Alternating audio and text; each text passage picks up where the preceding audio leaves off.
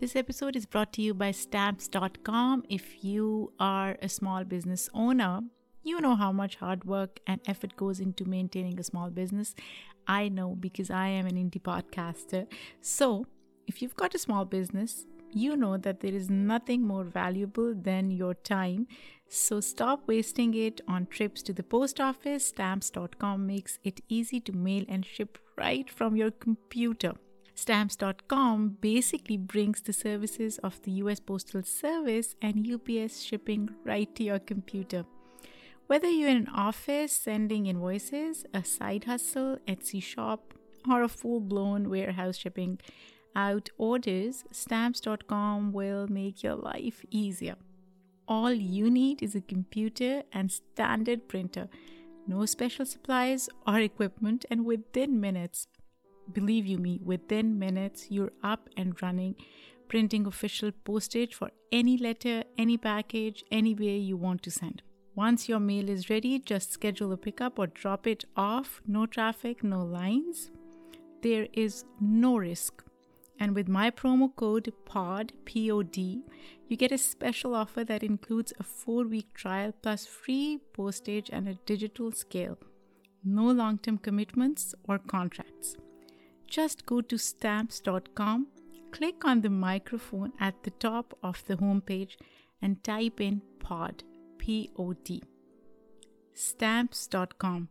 Never go to the post office again.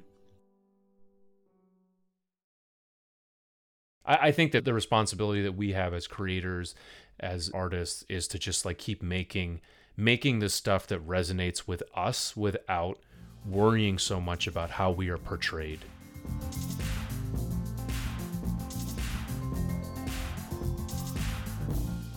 Hi listeners, welcome back to Immigrantly. I am your host Sadia Khan. As you know, this season on Immigrantly, we've been exploring media representation, and so far, we've taken a hard look at the need for diversity and inclusion in all forms of media, from Broadway to the big screen. But representation in the media is not always something to be celebrated, right? I know you're probably thinking to yourself, Sadia, what are you talking about? Well, what I am talking about is misrepresentation. Just because we see people who look like us on TV or in other forms of media doesn't really mean our stories are being told in a truthful and authentic way. And that's why platforms like Immigrantly are so important. Yes, that's a plug. Anyways, moving on, representation of marginalized groups is often shrouded in stereotypes that can in turn have real world and very negative impacts on the way people in those groups are treated. And there are so many examples of this. But for me, as a Muslim woman in America, what really comes to mind is the portrayal of Muslims and Islam after 9/11. Oh, there's another plane just hit. Right, oh my God, another plane has just hit. You can see the two towers, a huge explosion now raining debris on all of us. Dramatic Muslim invasion. The radical Muslim terrorists hell-bent on killing us. Should we really be opening our doors at the risk of letting in terrorists? Muslims might blow us up. Now, 20 years after September 11th, 2001, not only does Islamophobia persist in America, but many studies show it's only getting worse. And though we may see more Muslim representation in the media, the men are frequently portrayed as bearded terrorists, and the women, well, we are seen as oppressed and in need of saving from an often white male lead. Many Muslim Americans that have come to age in the post-9/11 world say that Islamophobia has greatly shaped their lives and for some taken a severe toll on their physical and mental well-being. So yes, while representation is important, The harms of misrepresentation can be absolutely devastating.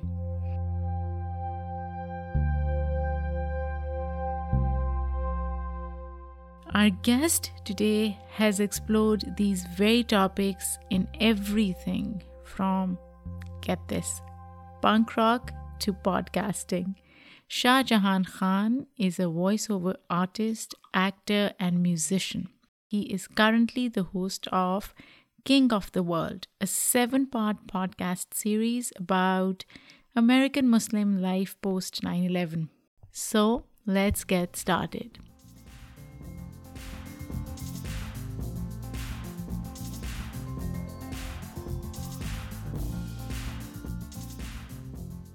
I'm so excited. I'm so excited to have you on Immigrantly. And it's your birthday today, right? It is. Happy birthday. Thank you. Are you planning something special? Is there something special planned for today? Yeah, so I'm actually going to be hanging out with my parents and my sisters. My youngest sister is in town from Salt Lake City, so just doing the family thing. We're going to do a little dinner, and then in a couple of days, my partner and I are actually going to take a trip to Toronto. Oh, nice. Do you have family? Just for like 3-4 days. I mean, literally no, but technically, my bandmate, Basim, who I believe you know, he lives in Toronto. And then it's funny, actually, my high school bandmate actually also lives in Toronto. And then just some friends. So my wife has actually never been to Toronto, and it's like one of my favorite places. Before we even talk about, the nitty-gritty, I just want to say something. Oh my gosh, Sure. Your podcast is so good, Shah Jahan. It is one of the most authentic, and I don't want to use authentic in a gatekeeping way because some people do. But it is one of the most authentic, raw, real, relatable, and I have a lot of adjectives for it, but a great podcast. Thank you so much. That means a lot. I'm a huge fan of yours too. So it's just the response to this thing has been like beyond our wildest dreams. So it's like, thank you. It's just brilliant storytelling. So how did you come up with this idea? It was not my idea. I have to credit my team, So the company that I now work for is called Refelion Media. That was started by a childhood friend of mine, Asad Butt, who is also from the Massachusetts area. We grew up in the same kind of Desi community here. He's a few years older than me, so we weren't super close growing up. But we kept in touch. Our parents are kind of longtime friends, part of sort of the original Pakistani community of Greater Boston and stuff.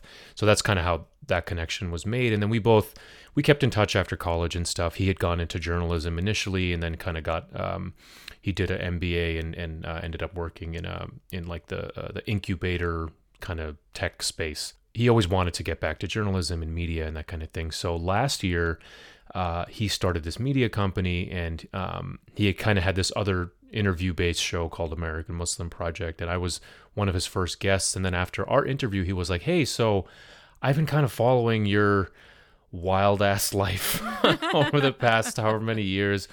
Would you maybe want to be a part of this company and maybe host your own show?" And I was at a point in my life where I was very, I've been in music, I've been an actor, I've done lots of different things, but, I had like a quote-unquote day job that I wasn't too thrilled with, but I sort of needed it for health insurance and stuff. And I was kind of at the end of my rope with it, the middle of the whole pandemic situation. It just came about at the right time, so I quit my job and just hopped on to this team full-time starting this past February. And so Asad kind of had an idea initially about doing a 20th anniversary of 9/11 style show. I was very hesitant to do that at first, just because, and I think I forget if I actually say this in the show, but I've definitely said it in interviews and stuff, like, we are so sick of talking about 9/11. We're so sick of centering 9/11 and everything 9/11, 9/11 all the time. So that was initially, I just didn't want to do it. And, but we talked about it, and we talked about,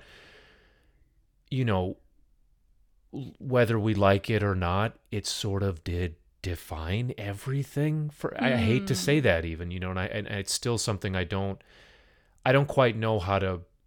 I feel like maybe this show is a step for me to move beyond it, or at least to like wrestle with it, you know, because it's not something that's gonna go away, and it's just such a part of who I am and the path I chose in life and stuff. So I think his vision initially was to have it be more of the news style show, but then we just started talking about like, well, basically it started with like an Excel file and just like, okay, every year this is what was happening in the country, what was happening in your life. And he was just like, and you know, these are things that I'm so used to. I've been a very pretty public person, you know, with music and stuff, and I'm not going to say everybody knows. I think this podcast is the first time I'm really just like putting it all out there. You know, I think like my friends and other people sort of know bits and pieces of my story. But to me, it was just, yeah, this is just kind of what my life was. And for him, he was like, wait, all of this stuff like happened to you? Like, you know, and again, it's not just me. I think that that's maybe what's relatable about it is that like, granted, you know, maybe not everybody was like in this crazy band or whatever, but like we were all going through different versions of this stuff. I think we all knew from the first episode that we really had something special, and it's just, we joked that like, look, if we can just put out one good one, we will have done our job.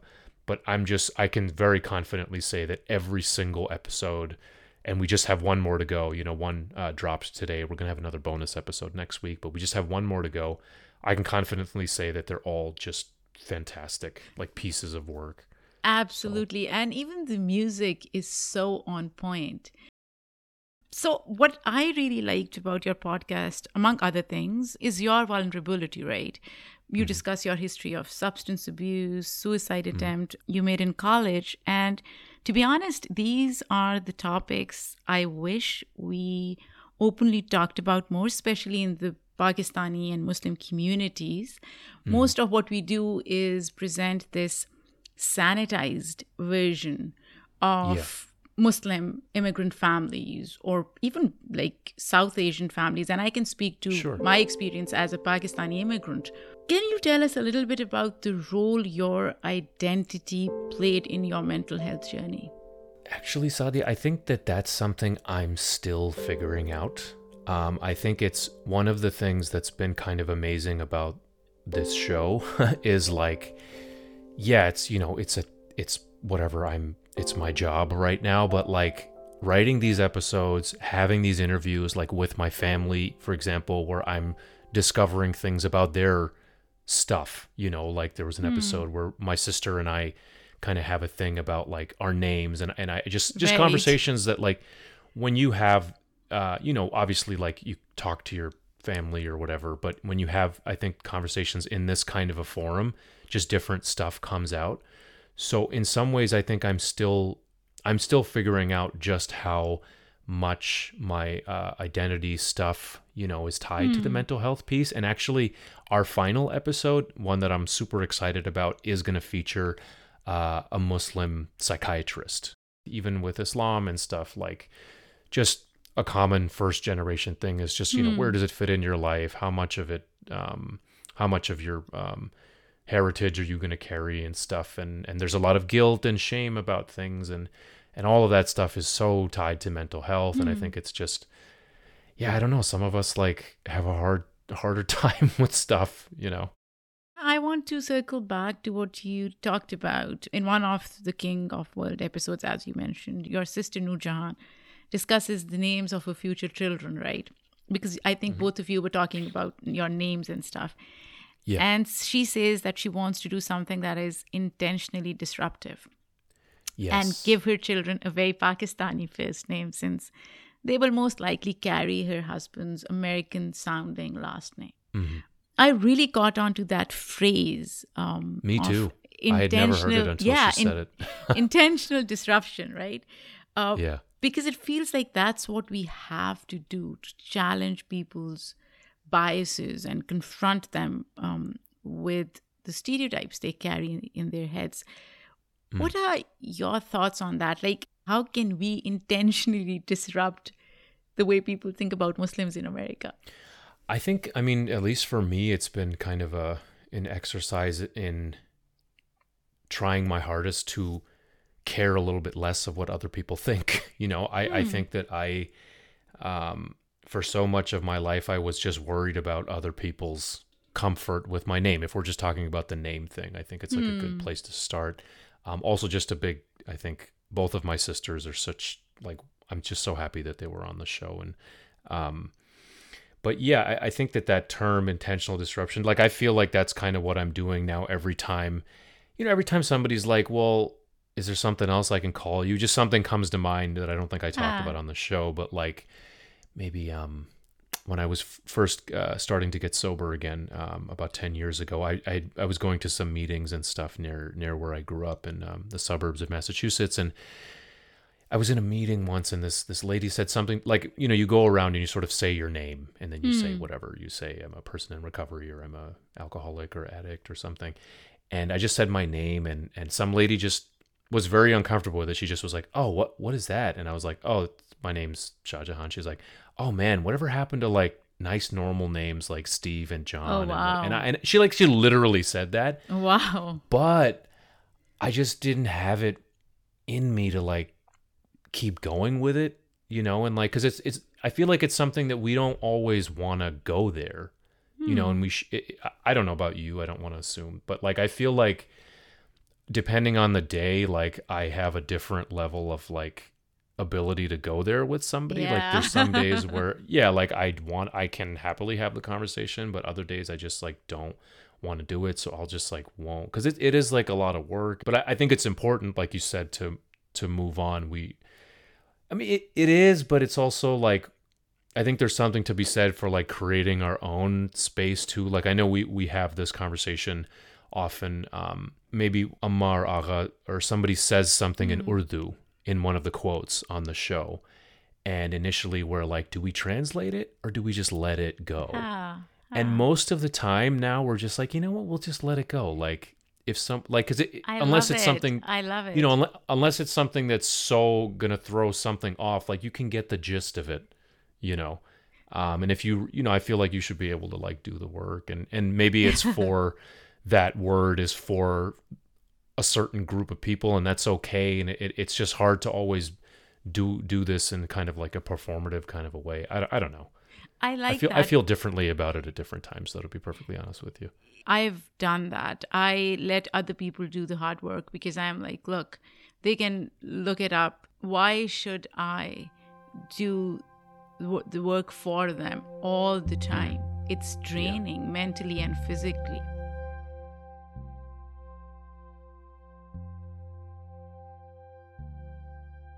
So let's talk about your name, Shah Jahan. By the way, I thought my kids' names were complicated, Palwasha and Zermina. And being a Desi immigrant parent, we did not really think through what names we should choose for our kids. And I'm glad we didn't, honestly.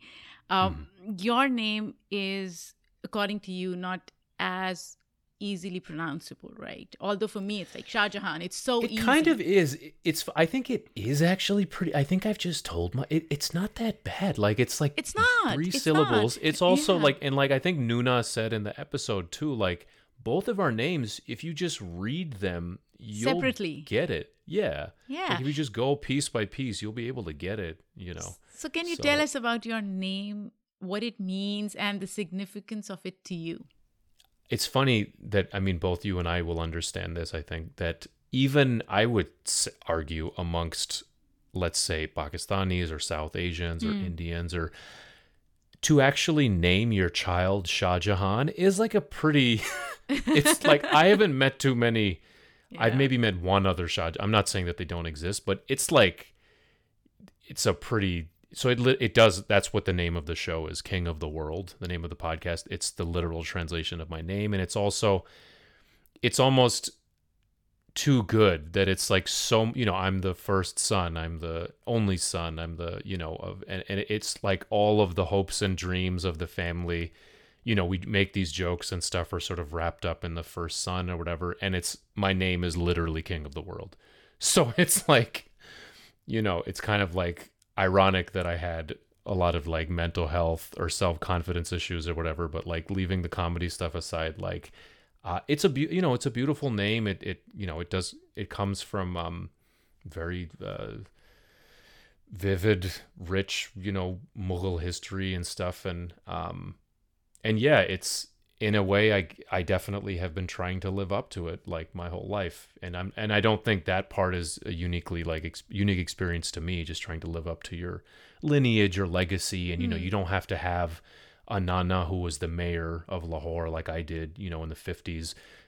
Like we've all got legacy, we've all, we all have, I think we all carry our whatever with us. And for some of us, it's just hard to want to do, and maybe to have this idea that like, I have to do something, I have to be something that's a little bit bigger than just me, just because it just means more to like more people. And even though they, I'm super fortunate and stuff to have like a very supportive family and stuff, and they would never say this kind of stuff to me, I think, but in a way, yeah, like a lot of our sort of hopes and dreams are kind of wrapped up in the generation that came here. Like both of my parents are, other than one aunt that is also in the U.S., they're the only ones from their pretty big families that came here. So everybody else is actually still in Pakistan. Can I say something? I'm obsessed with your mom. Like when I listen to her conversations on the podcast, I am like, I am that parent. I am that immigrant parent. And that's why her conversations are so relatable, right?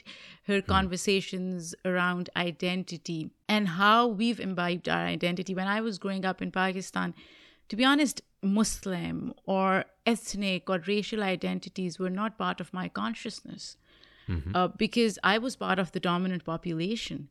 So Yes. I never felt the need to understand my identities and what they meant. When I came to the US, that's when I started to recognize and see different layers of my identity. And sometimes, honestly, I think some of them are just thrust upon us, right? Yes. South Asian identity. So if I'm South Asian, then I must be brown. Am I brown enough? Is my skin color lighter than normal, like average brown person in Pakistan? If so, how do I identify, right? Am I Muslim? Right. Am I Sunni Muslim? What does that mean? Am I practicing Muslim? Shahjahan, how do you reconcile with so many identities without feeling the burden to prove something, not just to others, but to yourself? It's come in phases for me, honestly, Sadia. One big piece, I don't think I addressed this in the show, was I got a few years ago, I actually got like a Desi therapist. So that helped a lot, taking a trip to Pakistan a few years ago after the one that went so bad, however many years ago, was a way that I was able to kind of, reconcile a little bit of it. And then you kind of like, I think it's like 2 steps back, 1 step forward kind of thing. I think it's a day-to-day thing. I want to extend this conversation a little more. When it comes to different parts of your identity, are there any specific dimensions that you think you arrived on of your own volition versus they being thrust on you versus another dimension of your identity that you're still grappling with? My creative tendencies, I think are the ones that I feel most that are most embedded within me. Now, I'm a musician because my parents, listened to music growing up, and it's obviously, if it wasn't for them like supporting me and and in piano lessons and guitar and like having this incredible, collection of music, like that's definitely one side of it. But in terms of every time I have taken some time away from it and come back to it, it's almost like a coming home for me. So, I'm somebody that has struggled, with definitely like going through months where I just don't feel connected to music, or, I feel like, I don't know. And it's something that a lot of, I think, musicians go through as far as like, putting out a ton of stuff, or maybe like doing a big tour or doing some concerts, and then just kind of like taking a step back and being like, like I feel like maybe I'm not as good as, or as curious as I was when I was younger. But then something else comes up. Like I started a few years ago learning how to play the rubab, which is a really important instrument to my father. So my father is actually from Quetta, even though the family has, Punjabi heritage and stuff. So he's from Quetta and Balochistan, and so by way of Afghanistan. And so for me to like play that instrument particularly, and I'm not that great at it. Like I didn't take formal lessons from an ustad or whatever. Like I just like kind of fucked around on YouTube and tried to figure out how to tune it and everything. But like for me, when I play that instrument and I get lost in it, like that's like a meeting of a lot of all these different things, because to me it just feels like, I can plug in an electric guitar and play a concert and do a whole like big loud thing or whatever. But for me, just like playing this particular instrument, when it's quiet and there's nobody home and it's like just me, and I can kind of close my eyes and be transported to like, maybe I think of Quetta when I used to go as a kid or just, so I feel like that's music and the creative stuff is definitely something that is embedded within me. So I am ethnically Pathan. To be honest, that's part of my identity that only becomes visible when I go to Pakistan. And when I'm reminded of that identity in the US, it's not really part of my consciousness now. It's becoming less relevant. But talking about Rabab, that's my favorite instrument. Oh, I don't know how to play it, of course, but I remember when we were trying to find intro music, background music for Immigrantly, I, wanted that instrument somehow included in the music, but I couldn't explain it to anyone. It was so difficult to tell them what I wanted, and I was sending them these YouTube videos, and they didn't really know what I was trying to get at. But such a cathartic, I guess, instrument in a way, or maybe I feel it because I feel some kind of connection to it.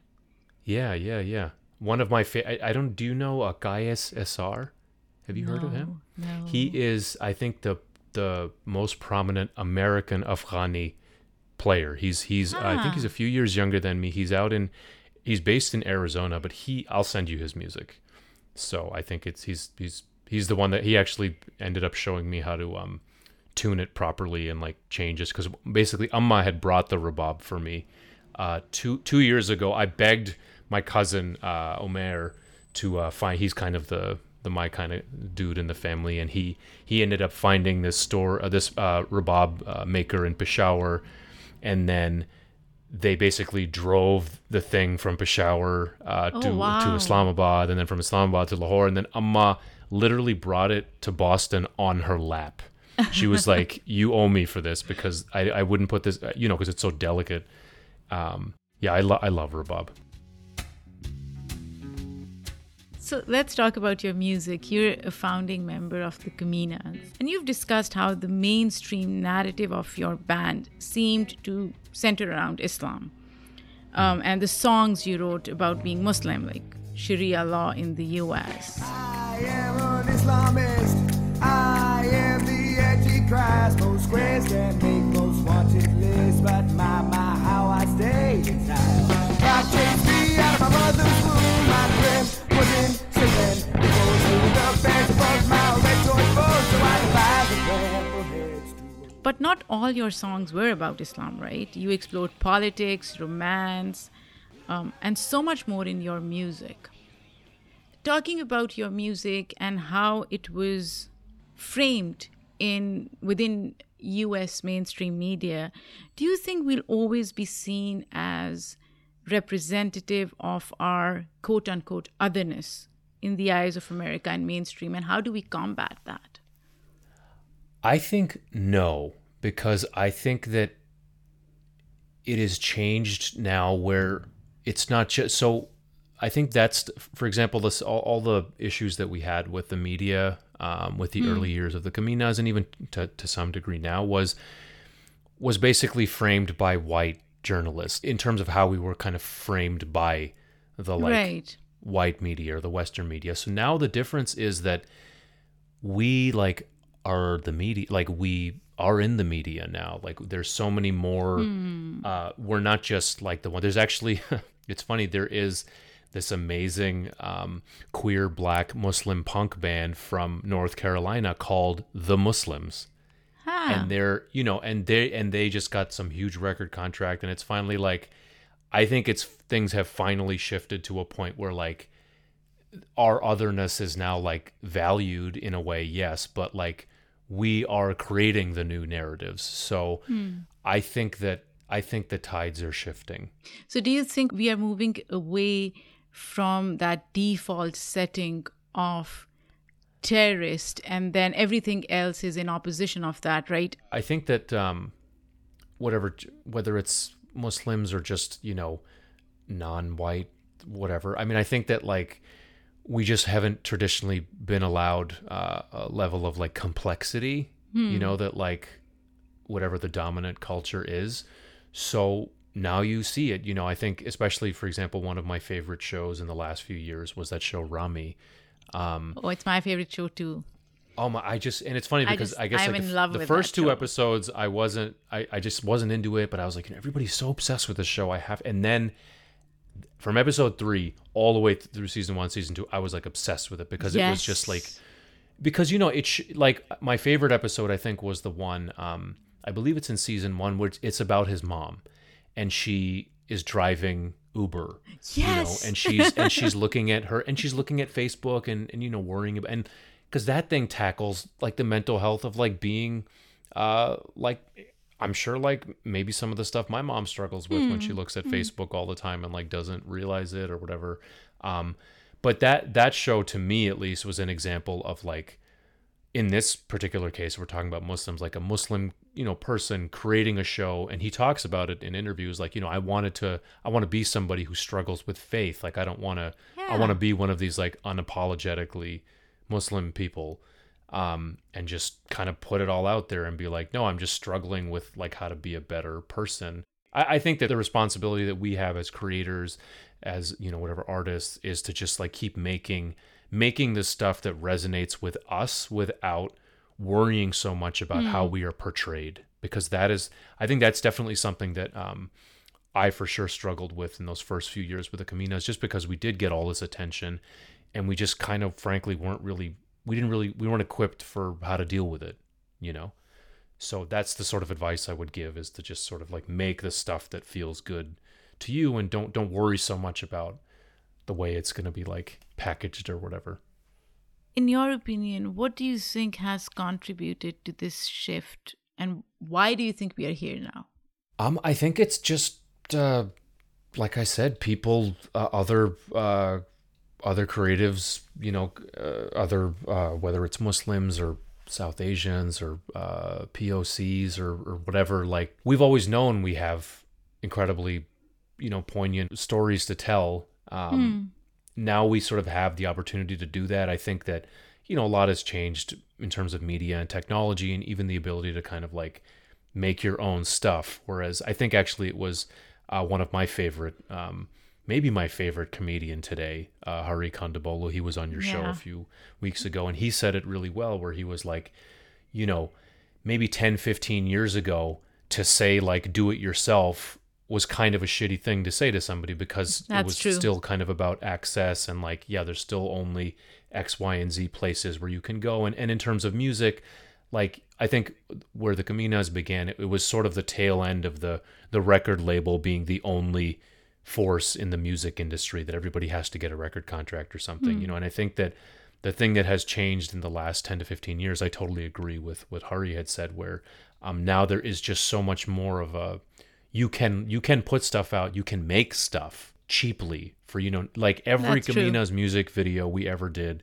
was under $500, you know what I mean? Like, and now obviously we had a lot of nice friends that helped us out and stuff, but still, like, you don't have to wait for some big whatever. You can like make something that means something to you. You can, yeah, I mean, I half the guests that I interviewed on my show, I just had them record voice notes on their phone, you know, whether if it, you know, so it's like, I think that kind of access is there in a way that it wasn't before. Shahjahan, I want to pivot a little and, in fact, go back to 20 years after 9/11, because your podcast is based off of that, right? And the way I see it, we still, like as Muslims, it is always up to us to explain the differences between Islam and terrorism, even now, like 20 years after 9/11. Yeah. Where do you think we draw the line? Like, how do we change our approach? And you've done that through your podcast, and I'm so glad you did that. But how do we change, for others who are listening, our approach to how we are telling our stories?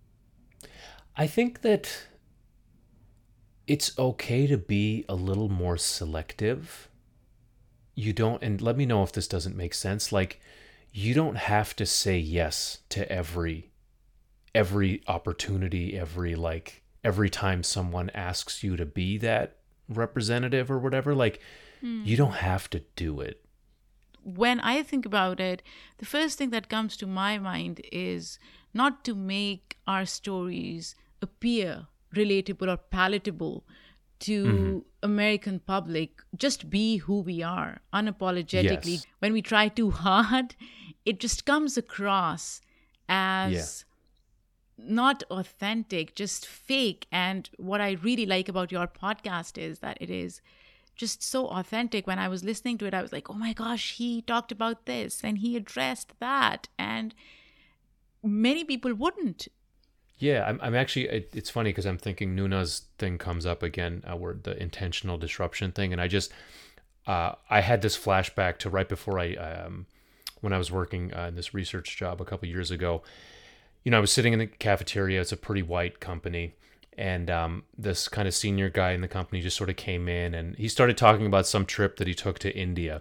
And he was, you know, the typical like white guy thing where he was like, you know, yeah, oh man, those Indian spices. And at that, like, it was one of those times where I just felt like, so I was like, hey man, what do you mean Indians? Like, what Indian spices exactly? Like, Right. And I was like, turmeric or like chili powder? Like, which specific one? And it made it so uncomfortable in the cafeteria, but it was okay.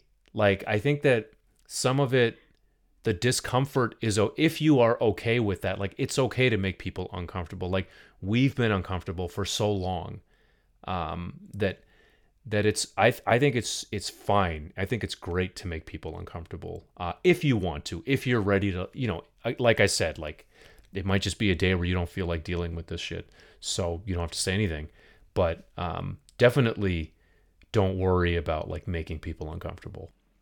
If you could go back to September 11th, 2001, and tell your teenage self something, give him one piece of advice, what would it be? Ooh, yeah. I guess just that, man, like, you are good enough just the way you are. It sounds so simple and standard, but it's just so like not what I felt at that time. I was just always trying to be something else, like be somebody else. Yeah, I mean, if I could just be like, dude, just be you, man. It's like, it's gonna be all right. And like, yeah, just that, like, you are literally good enough. Right. That's it. I love it. If I could just say that to my, 16 through 18-year-old self every day. It's, it's funny. I have sticky notes saying that stuff. I don't do like vision boarding, but like I do my own little version of it where I have these little sticky notes at my desk right now that says stuff like that. Cause it's, just because I do this stuff now, it doesn't mean that I still don't like go through this stuff. I still don't go through like depression and mental health and stuff. So, it's a daily reminder. It's so profound, yet simple. The irony is I see my daughters go through it at times, grapple with that, right? Are they good enough? Yeah. Do they integrate? How do they integrate? And that's what really saddens me, because I'm talking about like 20 years in, and we are still grappling with this notion, especially for second generation kids of immigrants. Because as an immigrant, for me, I have reconciled with my outsider-insider identity. I am not fully American and I'm not fully Pakistani anymore as well, but I am both simultaneously, if that makes sense. Yes, of course. I think that's the same for my mom. I hope we can make kids more comfortable in their own skin and who they are. Yeah, and just talking about stuff. It reminds me of so one thing I did while after the first few years of getting sober, I was part of this theater troupe that would do shows kind of in middle schools and high schools where all the actors were themselves kind of people in recovery. And we would do, simple sorts of like 45 minutes to 1 hour plays. And then after it, we'd do a quick talk back. We would tell our own story for a minute. And usually we would do these in high schools or middle schools and then take questions from the students. And I'll never forget, I was told after one of the, after the show, the school administrators came up to me. It was somewhere in Massachusetts. I don't remember where, but they said that, hey, so just so you know, there's a Iraqi student, that just came to our school. She's a new immigrant, and she doesn't really understand English, but she sort of understood that this was a play about family and stuff. And and you said something about Islam, and that was enough for her to like say thank you, that she didn't even know half of the things that she didn't understand anything in the show. She didn't probably understand much that I said, but she was able to figure out that like I was somebody who like was Muslim and was talking about alcoholism and addiction and like being sad and mental health. And that was enough, so I think the other thing is to just make it okay for young people to talk about this stuff. I think that even though we are in a time where, mental health, it feels like everybody's talking about mental health. It's not necessarily, that doesn't mean that it's still not like stigmatized, or it doesn't mean, I was listening to some other podcaster say this yesterday where he was like, it doesn't mean that like people still feel like, well, oh yeah, it's not me though. It's, it might be somebody else. So especially in immigrant communities, South Asian communities, I go to a therapist, and it was a struggle just to decide to do that as an immigrant, right? Because there's so much taboo, and then if you do, people start asking, "Is everything okay?" Like exactly. And everything can be okay on surface, and you would still want to go. It's like those things are not mutually exclusive, right? Yeah. It reminds me, just a quick joke. Like, I'm cautious now of being like, if Amma, she'll ask me like, how, one time I just said, I was a little down today. She's like, why? Is everything okay? I just had a whatever sort of, but it's like, it's my mom. Of course she's going to worry about stuff. Right. So Shah Jahan, in the end, if you could describe America, how would you do that? If I could describe America, I would say America is very complicated. It's very big. I've had the privilege to travel all over America, usually in a van with 3 other guys. It's not just one thing. I mean, that's the thing I've been able to learn, I think, these past however many years, 15, 16 years that I've been doing this. It is like, it's so big. I think that's something that people don't, and I get a little bit of the like, we're sort of on the coast and stuff. Like there's this whole, like when you drive through Nebraska or Wyoming or some of these places that are just so like remote, you're just like, wow, parts of it like literally have nothing to do with the other part.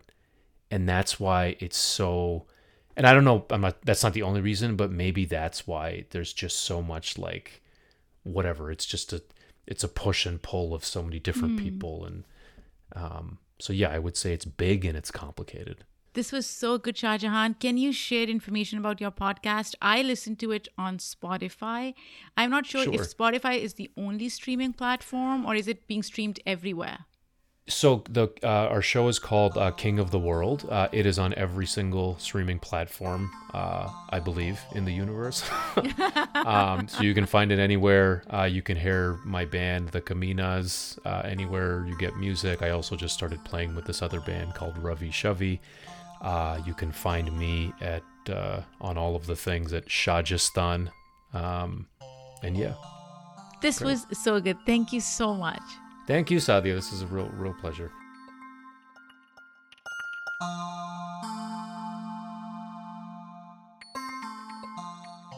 Go listen to Shah Jahan's podcast, King of the World. It's the best podcast, one of the best podcasts that I have listened to in the recent past, and I can bet you will learn a lot about Muslim identity, nuances of human experiences. And if you do, share it, download it, give it a review. And while you're at it, don't forget to write a review for Immigrantly and subscribe, download. Until next week, take care.